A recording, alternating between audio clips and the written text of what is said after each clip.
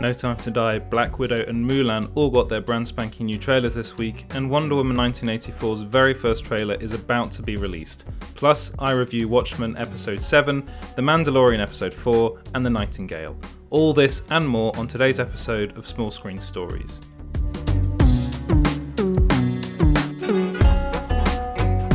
Hello and welcome to Small Screen Stories. On this weekly podcast, I'll be going through the biggest and most entertaining stories from the world of pop culture and entertainment. So let's start off with what I believe to be the most interesting story of the week, and that's No Time to Die's new trailer. So I'll start off by saying I'm a massive Bond fan. I'll go as far as saying a massive Bond nerd. The main reason why I love cinema so much is because of James Bond. I know that sounds rather, I suppose, a bit simplistic. It's like they're movies about a spy, and a lot of the films, if you watch them now, they don't. I mean, it's not that they're not good, but they're very dated. But these new Daniel Craig films, especially Casino Royale and Skyfall, have been really quite different, I think, as far as James Bond's concerned. And this new film, with the addition of people like Phoebe Waller-Bridge, who's kind of rejigged the script a bit, the addition of actors like Lashana Lynch, Léa Seydoux coming back, and also Ana de Armas in this film as well. It looks like, by watching the trailer, it looks like this is going to be a really different and interesting Bond movie, one that I'm hoping will kind of round off Craig's time as Bond really well, because this is the last time he's going to be playing the role. I do have one. Well, actually, I have a few. I'll go into them in more detail later on, but there are a few things I'm not so keen on with this new trailer. Mainly, one of the things I was never quite convinced about casting Rami Malek in this, and he does come off in the trailer as being a bit of a kind of generic Bond villain, which I was hoping for something slightly different, especially after the likes of Javier Bardem playing a Bond villain, and even Christoph Waltz in the last film, although Spectre wasn't brilliant. It wasn't very good at all, actually, but Christoph Waltz had something, and he's kind of playing the same thing that he always does. I don't know. I mean, I'm not going to judge a film before I've seen it. Definitely don't judge a film by its trailer. The trailer is actually really, really good. It looks good fun. Fingers crossed. Let's just say that. Moving on to the Marvel Cinematic Universe. Another trailer to hit the internet this week was Black Widow, her first trailer for this film, which to me, I mean, next year is going to be the year of kind of the spy thriller films. This again is another very interesting proposition. I've been waiting for a long time to see Black Widow. There are many reasons why it's taken this long. I'm not going to go into them now because they're kind of a bit boring, and it's all to do with what's going on, what happened at Marvel before, and who was in charge. But a Black Widow film kind of always made sense, and we'll see Scarlett Johansson return as Natasha Romanoff, who we know very well from the MCU. She's been in a lot of films, and it's about time that she got her own film.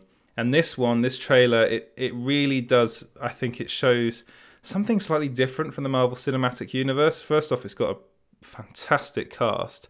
So, you've got like Rachel Weisz in there. You've got Florence Pugh that a lot of people are very excited about. David Harbour from Stranger Things, and it's also, we're going to see Taskmaster for the first time in the MCU, which is really exciting for people that know anything about that villain.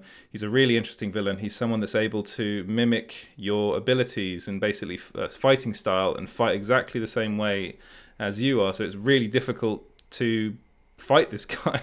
It's virtually impossible. And he's a character in the comics that's come up a lot against Black Widow. So I'm really excited to see this film. There have been some comments about the white suit in the trailer that Black Widow is wearing. People likening it to the suit in Metal Gear Solid, the video games. I don't think that's really something we should be worrying about. I think it's just a cool looking suit, really. Moving away from Black Widow and onto a good friend of hers, Captain America. So Captain America 4 might actually see the return of Red Skull as the film's villain. So the reason they might be able to do this is actually because, I'm not sure if you know this, but in Avengers Endgame, Red Skull wasn't played by the original actor. He was actually played by Ross Marquand from the Walking Dead. Hugo Weaving originally played Red Skull in Captain America, the first Avenger.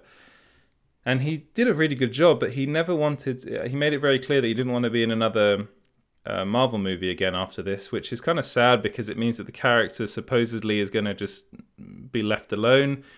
But then they realised that Ross Marquand can do a fantastic impression of Hugo Weaving's Red Skull. So now they've got the ability to bring him back. And his rather small scene in Avengers Endgame was... Sorry, not Endgame. It was he is in Avengers Endgame, but he was originally in Avengers Infinity War. That was the kind of the impactful moment. I think everyone kind of. I remember seeing that in the cinema, and people kind of gasped when he came back because we never thought he'd be back again.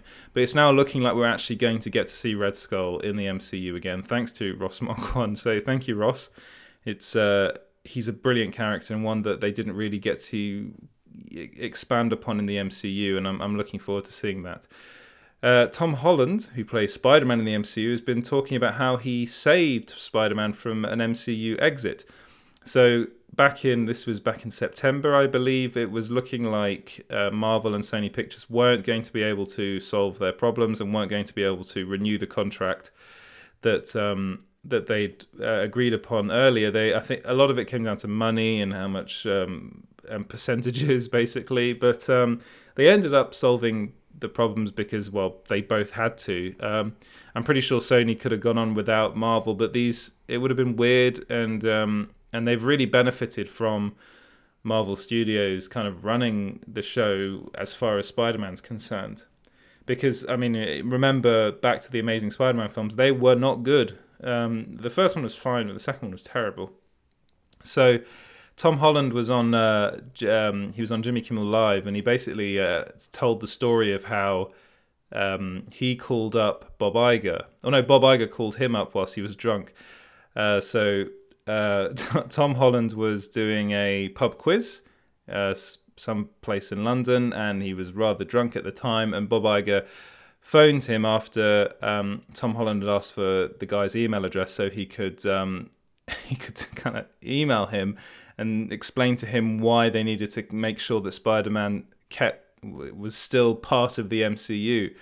So it's quite a nice story. It's Tom Holland, of course, has been a big part of why Spider-Man's been so good recently. The films have been very good, and he's been very good in the Marvel Cinematic Universe as well. And it really did look like they were going to use him as a kind of platform on which to kind of make other movies, and he was going to be like the linchpin for the Marvel Cinematic Universe in a similar way. Well, not really similar, but kind of a bit like the way Tony Stark was. They were kind of angling him in that direction, and if they weren't going to be able to use him again, it kind of would have been weird, and they really needed to sort it out.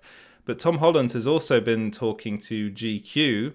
So he did a video with GQ, and in it he kind of went onto the internet and was commenting as himself on YouTube videos, on Wikipedia, and on Quora as well.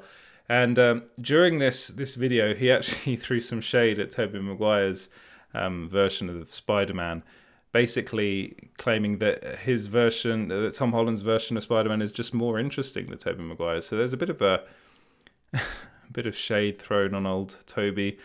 Poor old Toby, but honestly, I think his Tobey Maguire's version of Spider-Man, there's a lot of good in that version of Spider-Man.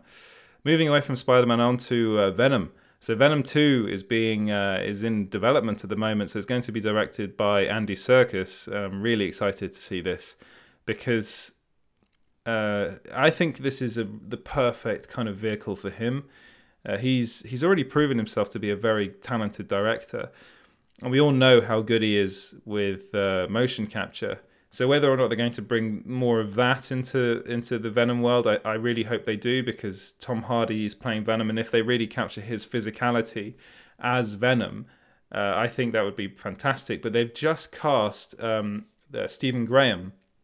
They haven't revealed who he's going to be playing in the movie, but he's been in films like recently The Irishman, Rocketman. If you're been watching Line of Duty recently, whether you're in the UK or in the US, he was in season 4, and he's just brilliant. He's in a lot of Martin Scorsese films, and having him in a film like Venom 2 he's a really talented actor. So whoever he ends up playing, I'm really excited to see him in this film because, I mean, Stephen Graham just needs to be in more stuff, and that he needs to be kind of almost like a household name, I think.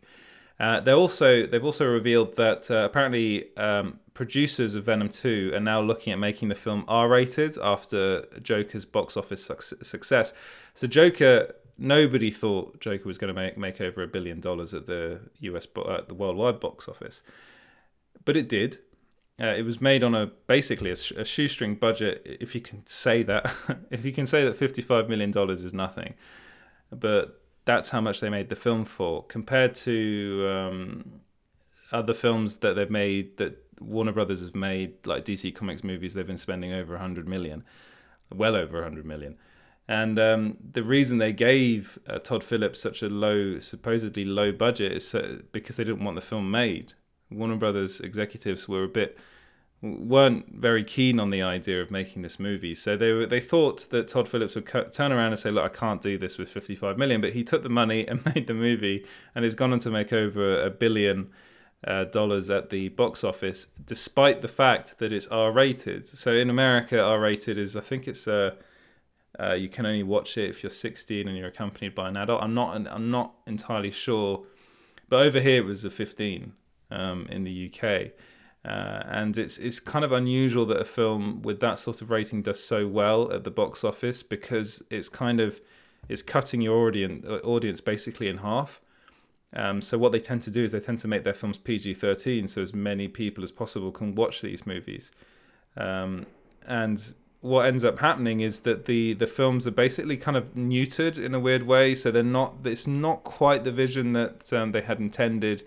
So it looks like Venom 2, they're going to take a leaf out of Joker's book, and they're going to make it R-rated and see if it can work. So moving away from Venom and onto Batman. So Robert Pattinson has been talking a lot about Batman over the last few months, ever since he's been cast. Actually, he's been chatting to everybody about it. So he's been doing press for The Lighthouse, which is his upcoming movie, but he was talking to Today in America, and they just asked. It was kind of a bit of a kind of passing comment by the interviewer about Batman being a superhero, and Robert Pattinson immediately responded saying, "Batman's not a superhero. It doesn't count.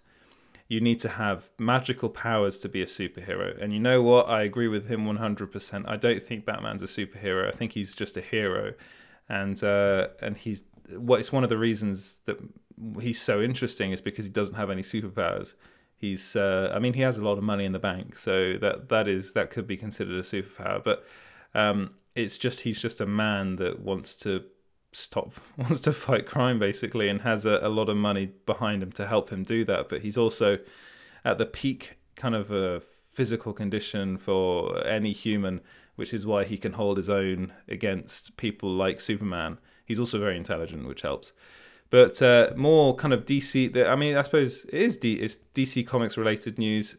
Zack Snyder has been added again. So he's been posting a lot of images recently of kind of his behind the scenes shots from his version of the Justice League, which has meant that a lot of people are trying to they've got the hashtag release the Snyder Cut trending on Twitter. People like Ben Affleck, Gal Gadot, Ray Fisher got involved, and really kind of there was a day when it was like literally it looked like Warner Brothers was gonna have to release a Snyder Cut. But people have been questioning whether this is even a reality, whether the Snyder Cut actually even exists. So Zack Snyder went to Vero again, which is the social media platform he likes to use. Nobody else I know uses it, but he seems to enjoy it. And he posted a picture of the reels, of the Justice League reels, and overlaid he wrote a caption over this image. He said, "Is it real? ? Does it exist ? Underneath, of course it does." So yeah, it looks like the Snyder Cut of Justice League is a reality. We've also had a look at some of the characters in Wonder Woman 1984. So we actually haven't, up until now, we haven't seen a single image of Kristen Wiig as Cheetah. which is quite unusual because we've seen all the others. We've seen Pedro Pascal as Maxwell Lord. We've seen Chris Pine back as Steve Trevor, but we haven't seen Cheetah yet. So at the moment, there's a Comic-Con going on in Sao Paulo, and Wonder Woman 1984 is a big presence at this Comic-Con event. So of course, there's a lot of merchandise around. So someone snapped a picture of, I think it's a mug, with a kind of a cartoon version of Kristen Wiig's Cheetah on it, and it looks like they're kind of going a bit low key with her look. She's kind of got a leather jacket on, and she does have some leather. She has some leopard print there, but it's not the Cheetah from the comics. And I think people have been a bit upset about that because they were hoping that they could see that version in live action. But no, it's looking like they're definitely going down a kind of more grounded route with this. And you know what? I don't mind it that much. I like Kristen Wiig. I think it's quite interesting casting, and I'm really looking forward to seeing this film. Talking about Wonder Woman 1984, I'm gonna publish this and post this episode, and the trailer probably would have launched by the time that this is out. But they've announced that the full trailer, the very first trailer for Wonder Woman, is going to release on December 8th. That's today, as I'm recording this, and I'm really excited for this because I've been looking forward for the Wonder Woman sequel ever since watching the first one, and it looks like they've released a little teaser trailer, and it just looks like more good Wonder Woman content. And so by the time this is out, you'll probably be able to watch the very first Wonder Woman 1984 trailer. Right, so moving away from Wonder Woman and on to Joker. So I was talking earlier about how much money Joker's been making at the box office. It's been making a lot, and it's recently just made more than Batman vs Superman, which is insane considering how big that film was. That film was it was an event movie. First of all, you have the title, which is Batman versus Superman. I mean, it kind of sells itself, but no, Joker's made more money than it. And I think one of the reasons why it's made so much money is because it's actually had relatively little in the way of competition.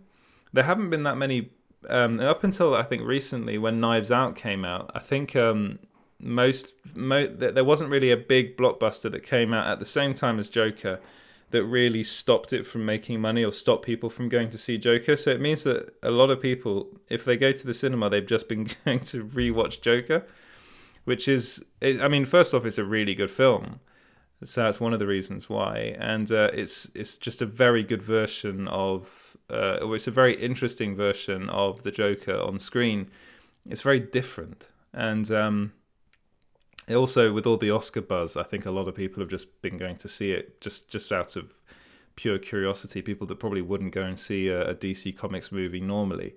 So it's got a much wider appeal, I think, than most DC Comics films, which is one of the reasons why it's been doing so well at the box office. So let's move away from some of the comic book stuff. I mean, they do Star Wars comic books, but let's move away from Marvel, DC, Batman, all that stuff, and move on to Star Wars.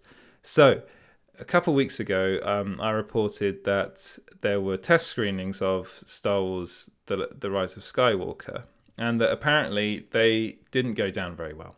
Well, J.J. Abrams has actually said that these test screenings never happened, and the only people that have seen it are some of his friends and family.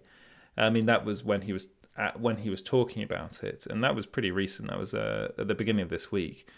So it basically means that all those reports you've been reading from a lot of outlets out there, like places like, I'm not going to name names, but there are some outlets out there that have reported that there were 3 versions of the movie, and there was a Bob Iger version, there was a J.J. Abrams and Kathleen Kennedy version, and a George Lucas version. It's all a load of nonsense. None of that is true.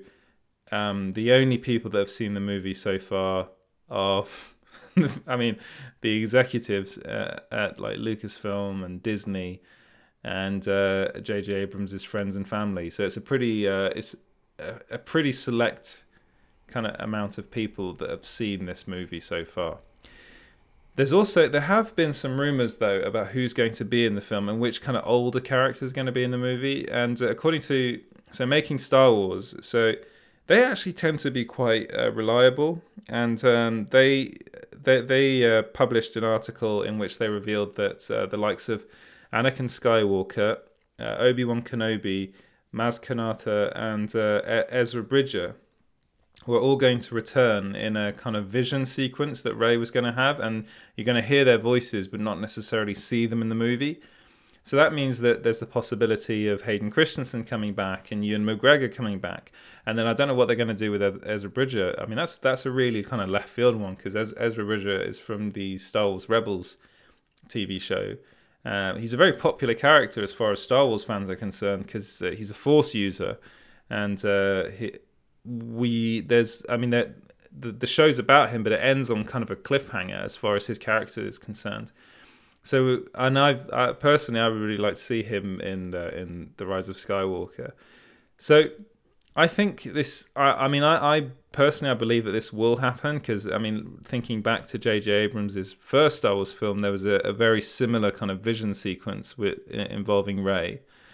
And I wouldn't be surprised if they do the same sort of thing here, where like Luke comes back as well, and Leia comes back, and it's kind of echoing what happens in Harry Potter. There's I can't remember which book it is now, but there is a sequence a bit like that, and I'm wondering whether they're going to do this sort of thing in this final Star Wars kind of film in this trilogy. But there has actually been one person who's definitely seen the movie, and that's Richard E. Grant. So he plays Price, a guy called Price in the movie. That's he's part of the First Order, and I'm just trying to Allegiant General Price. That's it.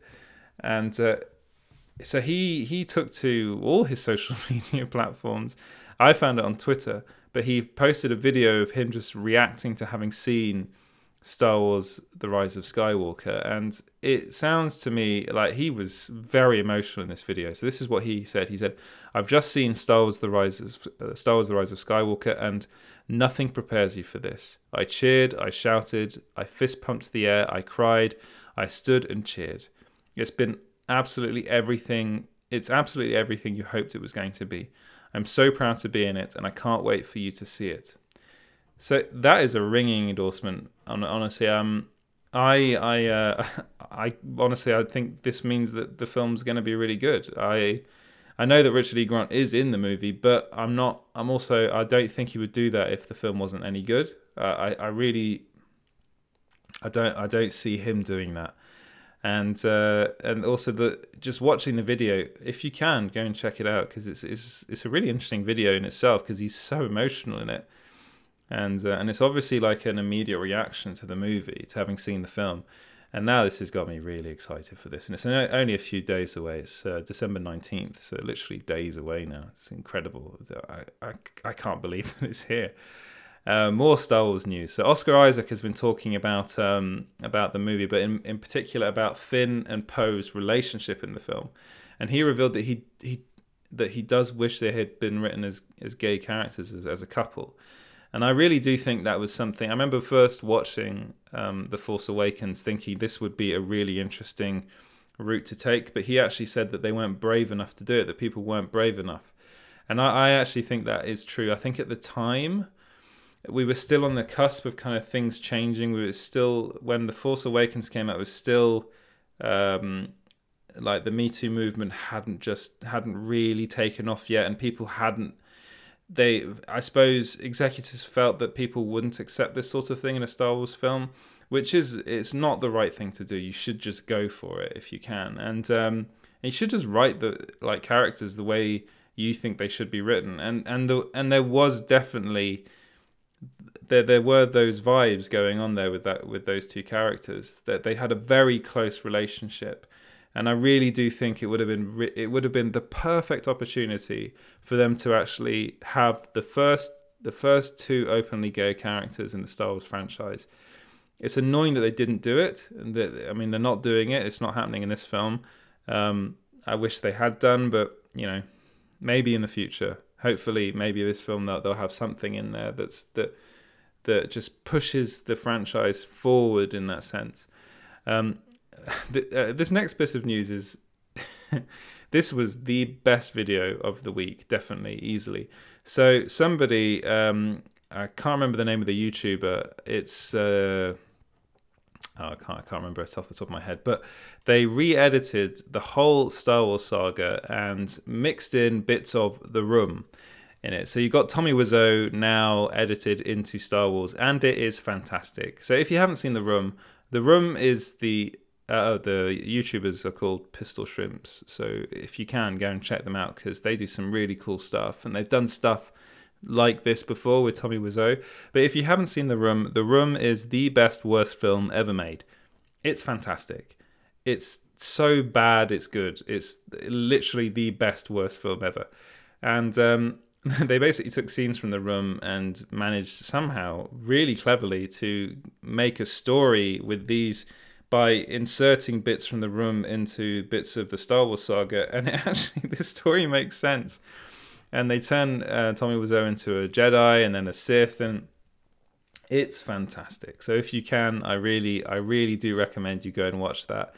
Especially if you've seen The Room, I think you'll really like it. And even if you haven't, it's just funny. It's like, if you can go and see clips of The Room on YouTube, which is how I first discovered the movie, I really would recommend you do it. It's very funny indeed.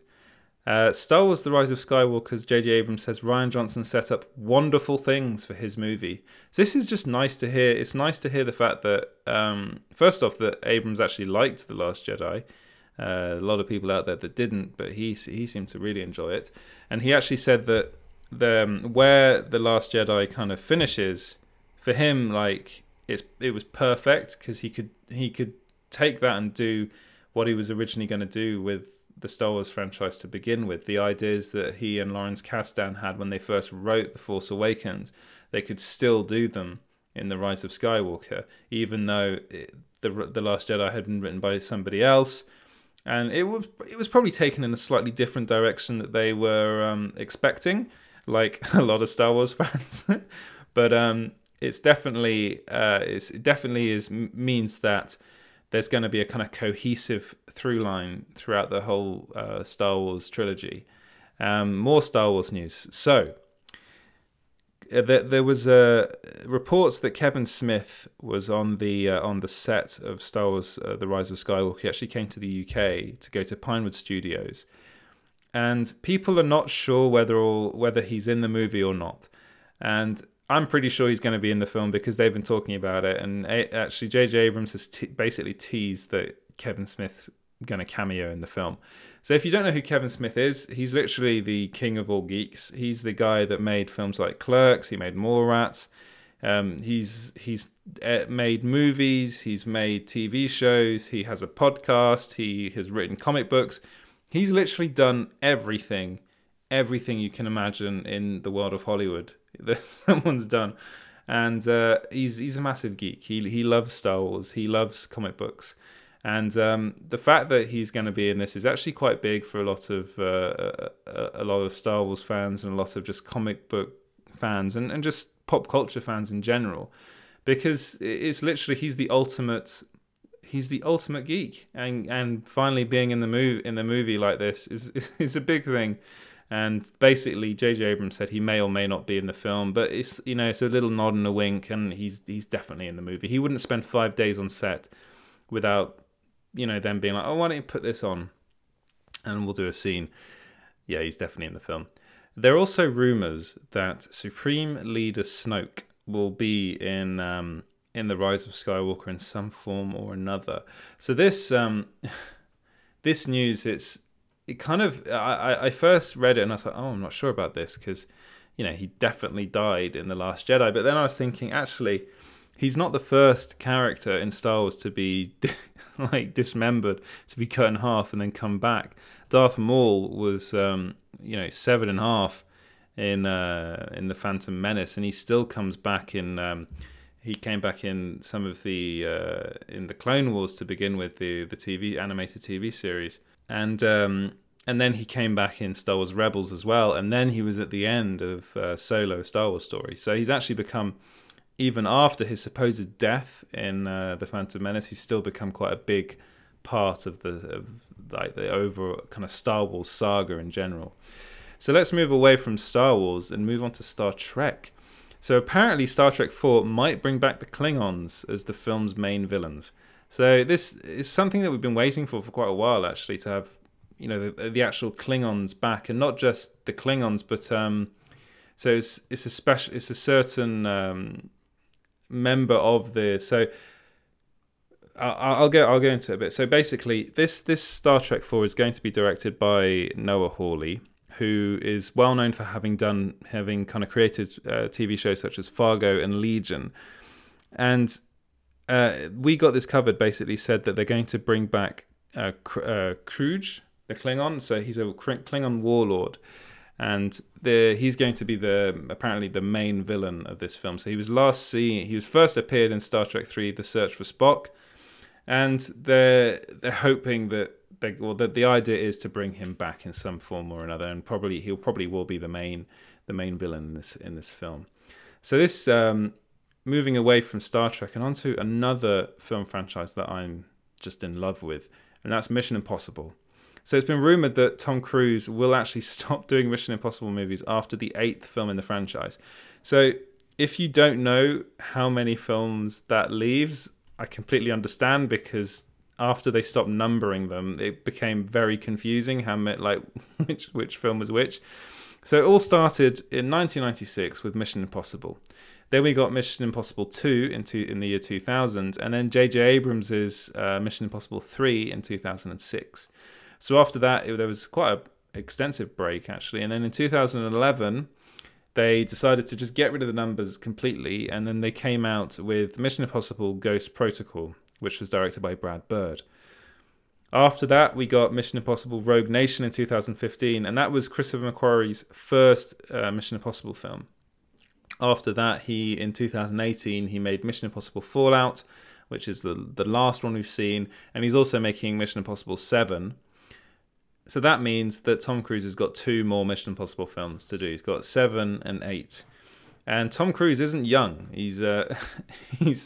I believe he's 57. Yeah, he's 57 years old.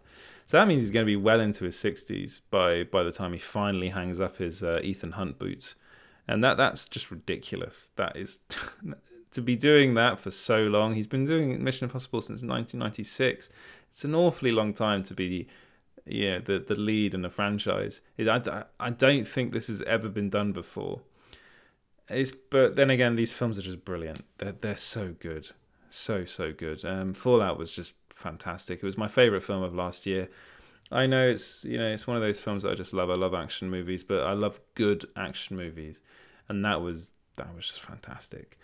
So moving away from Mission Impossible and onto Mulan. So Mulan, the Disney live action version of Mulan, has had its first trailer, and you know what? I really liked it. I thought it looked really good. One of the big problems I've had with these Disney live action remakes, which is what they are, is that a lot of them just are basically complete shot for shot remakes of the movies they're redoing. So you had Beauty and the Beast. I mean, they had additional songs, but I mean, it wasn't. It was basically the same film, and then The Lion King was the biggest. That's exactly what it was. It was just a shot-for-shot remake of a movie. Apart from the fact that I don't much care for Jon Favreau's The Lion King. Let me get that out there right away.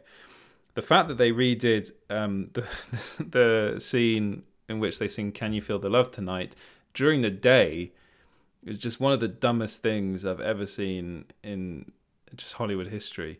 And I was watching it thinking I'd much rather be watching the cartoon, the animated version, because at least you can see first of all, it's a really good film. Secondly, you can actually see the characters emote because it's animated. I don't want to anyway. And then they released Aladdin, and I actually thought Aladdin was one of the most interesting live-action versions of these films because it was so different. It was so different from the cartoon. Yeah, Will Smith in there being properly Will Smith. Actually, I really enjoyed Aladdin. And you had that kind of Guy Ritchie tone about it, and they toned it down a bit, but it was still there. You could still feel it there. It was in its DNA. And I think Mulan is going to be more in line with Aladdin than the other live action remakes, because first of all, it looks like they're not going to have the songs in them, which is a shame because Mulan has some great songs, but it's more about the story. And Mulan's story is actually really interesting. So it's basically about a woman going to war, a girl going to war in a world where it's just men going to war. And she's doing it to save her father from, he's old and he will die in this war if he goes. So, and it's, I mean, there have been some I'm not going to go into them in detail, but there has been some controversy around the actress that plays Mulan in it and what she's been saying. It's all political, so I'm not going to go into that here. But the film and the trailer itself, they look good. It looks very good. And I'm really interested in seeing this. So away from Mulan on to Planet of the Apes. So apparently, 20th Century Fox wants to make more Planet of the Apes movies, and they already have Wes Ball lined up to direct. So if you're not familiar with Wes Ball, I'm not surprised, because the only films that he's made that of note really are the Maze Runner trilogy movies. And, those films, I've watched 2 of them, and they're actually fine. They're not that bad. And as far as Planet of the Apes is concerned, people might be seeing this and going, oh, really? But think about what Matt Reeves had done before doing Planet of the Apes. He did Cloverfield. But apart from that, there was nothing really, incredible that he'd done. And I'm seeing Planet of the Apes as a kind of franchise that Fox is kind of letting younger filmmakers do and kind of develop their skills as filmmakers, which is why I think it's a really interesting franchise. I think War for the Planet of the Apes and Dawn of the Planet of the Apes, I think it is, the Matt Reeves ones, I think they're fantastic films, really, really good. I actually think the trilogy is fantastic. And it looks like they're going to do some more. So, moving away from Planet of the Apes and onto Transformers, my least favourite film franchise of all time. And I don't say that lightly, I think it's terrible. But apparently Paramount wants to reboot the Transformers franchise. Why? Makes them a lot of money. They made a lot of money out of Transformers. Do they need to be doing this? No, but they probably need the money. I honestly think it's quite. It's a bit of a shame, because I actually really enjoyed Bumblebee. I thought Bumblebee was quite a fun movie, and out of the Transformers films, the one decent film in that, just a load of rubbish. It's just nonsense. And it looks like they're going to go back to the kind of Michael Bay days where those films just made a heck of a lot of money in places like China. Oh well. Moving away from Transformers very quickly and onto Alita Battle Angel. So the sequel apparently might happen. And basically the producer of the film, so they've been in a bit of a difficult situation, because the film was made by, it was a 20th Century Fox film. It was made by Robert Rodriguez for 20th Century Fox. And then Disney purchased Fox. So it's kind of put Alita Battle Angel 2 in a kind of state of flux. So first off, I'll say I actually think Alita Battle Angel is actually quite fun. It's not great, but it's, first of all, it's visually really quite striking, and there's something there. There definitely is something there that can build on. The film kind of ended on a cliffhanger. It's a weird movie. It's such a weird movie, but I like it for that. And I think that a place like with Disney, if they had the sequel come to Disney Plus, I think that would be really good. But the problem is, they spent a lot of money making the first film. Fox put a lot of money into it, and it was basically a flop. It didn't do very well at the box office, and that's the main problem they have with this, is that the technology used in this is quite expensive, and getting a film like this made isn't cheap. So bringing it to a streaming platform would naturally just kind of slash your budget, because they don't want to be spending that much money on a film that will be on a streaming platform. But apparently, basically, what the producer said is that they just want fans to get out there and just demand that Disney makes this film, which is, it's worked in the past. So who knows? It might work again. So Nicolas Cage, Yes, he is. I've said this, I think, before in this podcast. Nicolas Cage is my favourite actor of all time. I think he is insane, but he is always very watchable. Literally anything he's in, it's just, you either get like peak Nicolas Cage where he's just manic and insane and just brilliant, like unlike any other actor in Hollywood, or you can get like very bad Nicolas Cage where you're just not very interested. But he's going to be in a film called Color Out of Space, which is it's an adaptation of an H.P. Lovecraft book, and apparently they're going to be turning this into a trilogy. This is going to be the first film in a trilogy. So this film is Nicolas Cage teaming up with the Mandy producers. If you haven't seen Mandy, it came out last year. It is insane, but in a good way.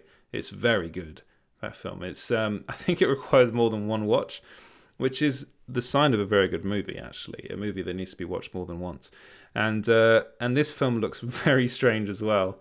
And it's coming out next year, and the idea is to make this the first film in a trilogy. And I'm all for another Nicolas Cage trilogy, although we never got the final film in the National Treasure franchise. I want that movie. So I think it's time to move away from movies and onto TV. So we've been hearing a lot about The Witcher. The Witcher, which is coming out very soon. I believe it's the 19th of December it's coming out. So basically the same day as Star Wars, but it's coming out on Netflix. And the early reactions to it have been very good. So some people have had the pleasure of watching the first few episodes of the new season, and they've likened it to Game of Thrones, of course. But some people on Twitter said that there were a lot of reactions to it, and they were all basically saying how good the combat was in it. And one person said it made Game of Thrones look awful. And this is what I want. I want The Witcher to show everybody what a really good show can look like if it's done right. And I think Henry Cavill is going to be a fantastic lead. And I'm really, really looking forward to this. The books are really interesting. The video games are brilliant. So they've got very good source material there. Anyway, moving away from The Witcher and onto The Mandalorian. There's a lot of Mandalorian news coming out this week. So Rian Johnson revealed that he wants to direct an episode of The Mandalorian Season 2, which I am all for. I think that would be wonderful. I think he's a very good director. And Season 1 has had some really good directors. They've really pushed out the boat there. Like Deborah Chow's in there directing an episode. You've got Taika Waititi's going to be directing an episode, or has directed an episode. Dave Filoni as well directed his very first live action episode. Some really big names there, and it's and I think honestly, if you add Rian Johnson to Season 2, I'm all for that. So some more Mandalorian news is that, actually involving Rian Johnson, it seems as though Rian Johnson might have spoiled that Baby Yoda is going to be in The Mandalorian Season 2. So he basically said he was on set, and he said a couple weeks ago, and that he saw the puppet on set, which means that Baby Yoda is going to be in Season 2. But we all knew that was going to happen anyway. The final bit of Mandalorian news this week is that the penultimate episode will feature an exclusive Star Wars The Rise of Skywalker sneak peek. So that means that I think it's next week's episode is, I think it will finish with a little sneak peek of what's to come in The Rise of Skywalker, which is just another reason to watch this show, which is actually, it's a really solid show. I'd give it that. It's a very solid show. One show that I absolutely adored this year was The Boys on Amazon Prime, and Season 2's trailer was released, but I think by accident, because it was everywhere. It was literally everywhere, this trailer, and then all of a sudden it was gone, and you couldn't find it. And I think maybe someone at Amazon pressed publish by accident. I don't know what happened, but yeah, it's still online. You can still find it, and it is very gory. It looks like they're really ramping up the gore in this in this second season of The Boys, which is again, it's based off a comic book by Garth Ennis, and it's a really good show. It's like turning the superhero genre on its head. It's superheroes in this are kind of evil, and it's normal people are trying to fight back. And I really thought, I can't talk say enough good stuff about the first season. If you haven't seen it yet, go and see it. Crisis on Infinite Earths. So, this is like the CW's kind of big comic book crossover event.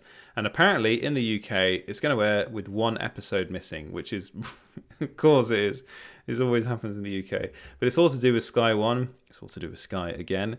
So apparently, because they don't have the rights to Batwoman, so the Crisis on Infinite Earths episode that's going to be part of the Batwoman series is just not going to air in the UK because the season isn't showing in the UK at all anywhere. So Sky has the rights to every other CW kind of superhero show. So it's got the rights to Arrow, it's got the rights to The Flash, it's got the rights to Legends of Tomorrow, and I might be missing one out there. I think it's Supergirl it's got the rights to as well. So it's like, again, it's just all down to contracts, and like, I mean, I don't know why Batwoman's not coming to the UK because I'm actually really excited to see that. But yeah, it's just one of those things. Anyway, it's features time. So the first thing I'll say is that on the site now, if you go on the site now, I did an interview with one of the stars of The Nightingale called Baikali Ganamba, and he's fantastic. First of all, I'll talk about The Nightingale in more detail a bit later, but he is wonderful in the film. And I mean, it's just an interesting chat about working on the movie, working with Jennifer Kent, and what it was like working and filming in Tasmania, which sounds just insane. The stuff they had to do, and also this film is kind of already the subject matter is really, really it's really difficult. It's a difficult watch, but that doesn't mean it's bad. It's very good. I also did a feature about No Time to Die, and okay, bear with me. It's called Is It Just Me or Does No Time to Die Not Look Very Good? And that was after my first viewing of the trailer, where I watched it and I was thinking, honestly, I don't want to be made to watch Spectre again. And it seems to me like this film will rely on that a lot because, first off, they bring back Christoph Waltz, which I didn't actually think was happening. I didn't know they were going to do that as Blofeld in the film. And it looks very much, at first glance, this film looks very much like a very formulaic Bond movie, which I really didn't want. Because first off, it's Daniel Craig's last film. Secondly, you've got Phoebe Waller-Bridge helping write the script. Third, you've got Cary Fukunaga directing. Then you've got Lashana Lynch playing 007. Then you've got Ana de Armas in the film. Then you've got Léa Seydoux coming back. This is all great stuff, but then you've got Rami Malek's villain, and it's like a guy in is it like the Phantom of the Opera? It just looked really kind of I had echoes of kind of some of the really bad Pierce Brosnan Bond films. They're not good.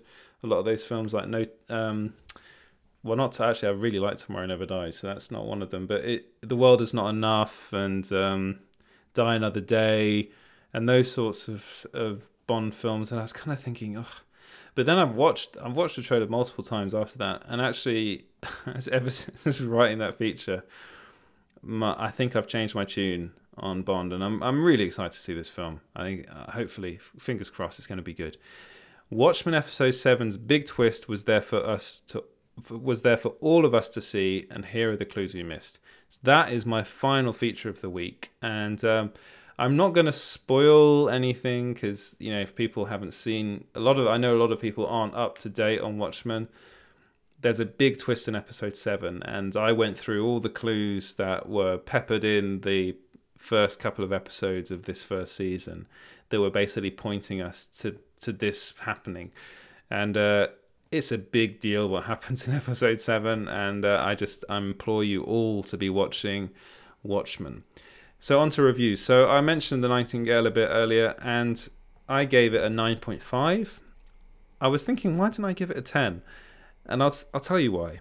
It's because the type of film, it's probably because it's such a tough watch that I wouldn't want to sit through it again. And that doesn't mean it's a bad film, because it is this. I think honestly, Jennifer Kent is quickly becoming, actually she was, but she's quickly becoming, I think, one of the most interesting and important filmmakers working today. Her first film, The Babadook, kind of reinvented horror. For us, it was unlike anything I'd seen before. It was so good. There was so many. there were themes upon themes going on in this, and it was about something and then about something else, and I'm just thinking, God, how can you get all this stuff in one movie and it be terrifying? And that there's a lot of there are a lot of similarities here with The Nightingale. There are a lot of themes being explored. It's a real life story, which makes it even more impactful because this actually happened.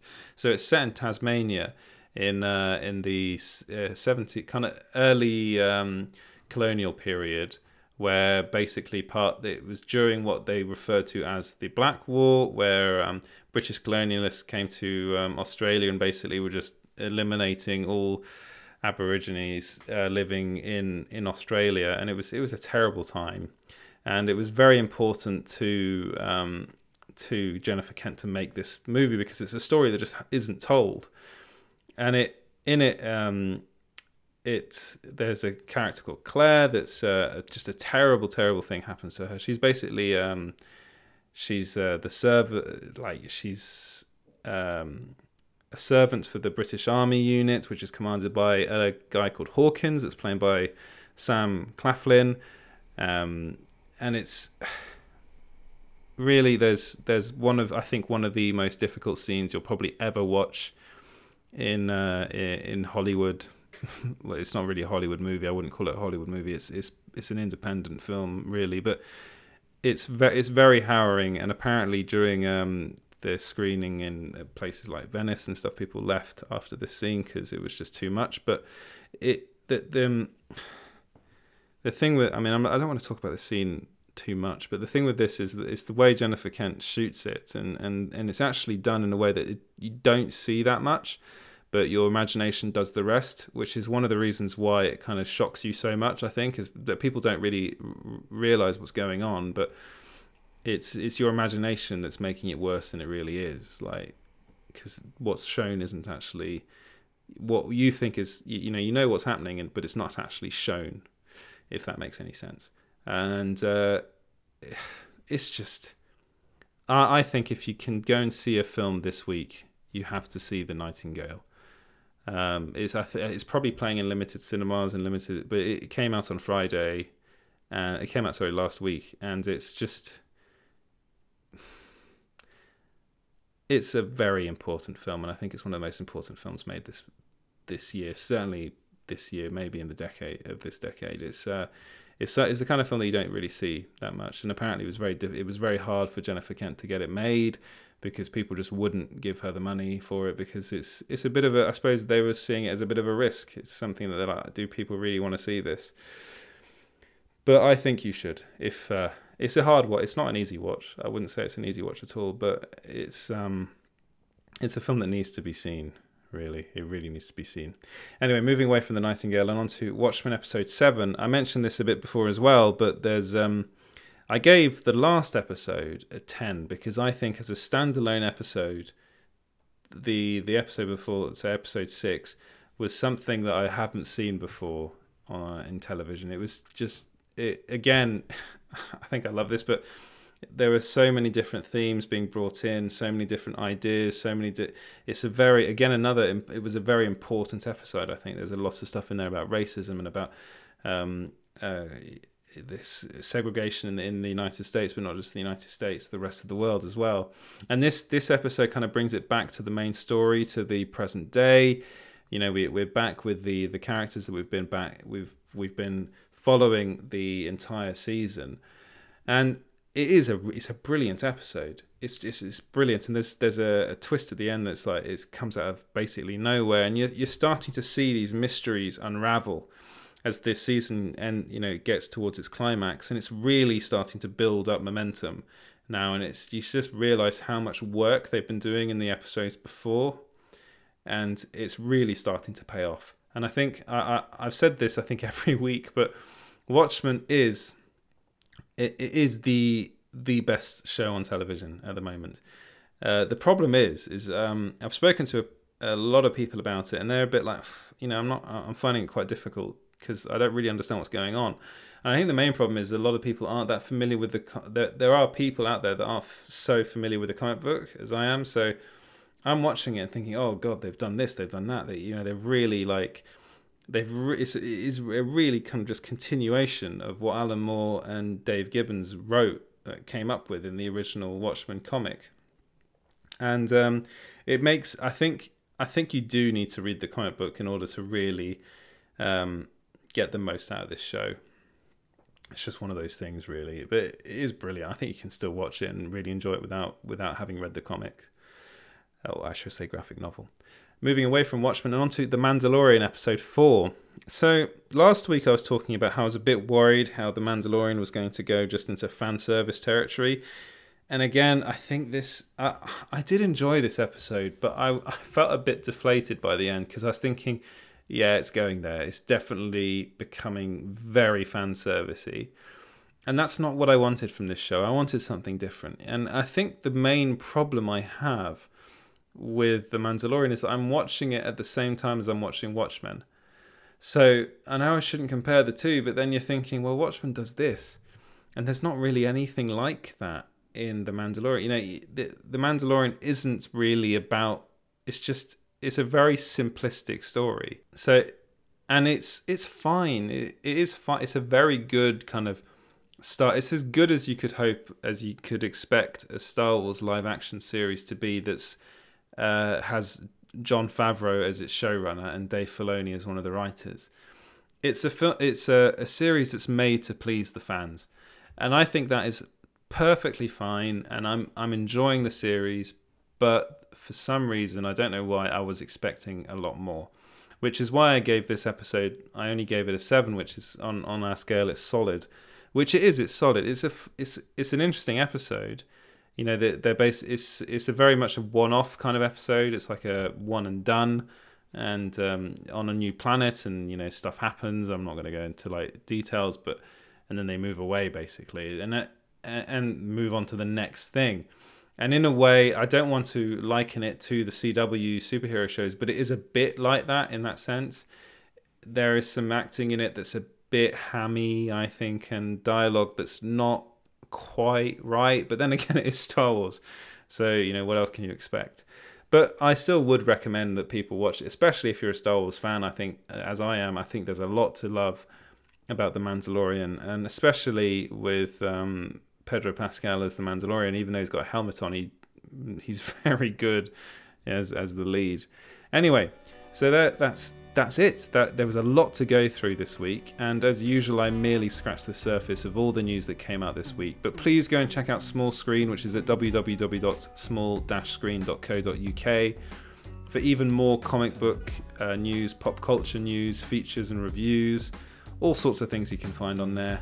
You can find us on Facebook, Twitter, and Instagram at SmallScreenGB.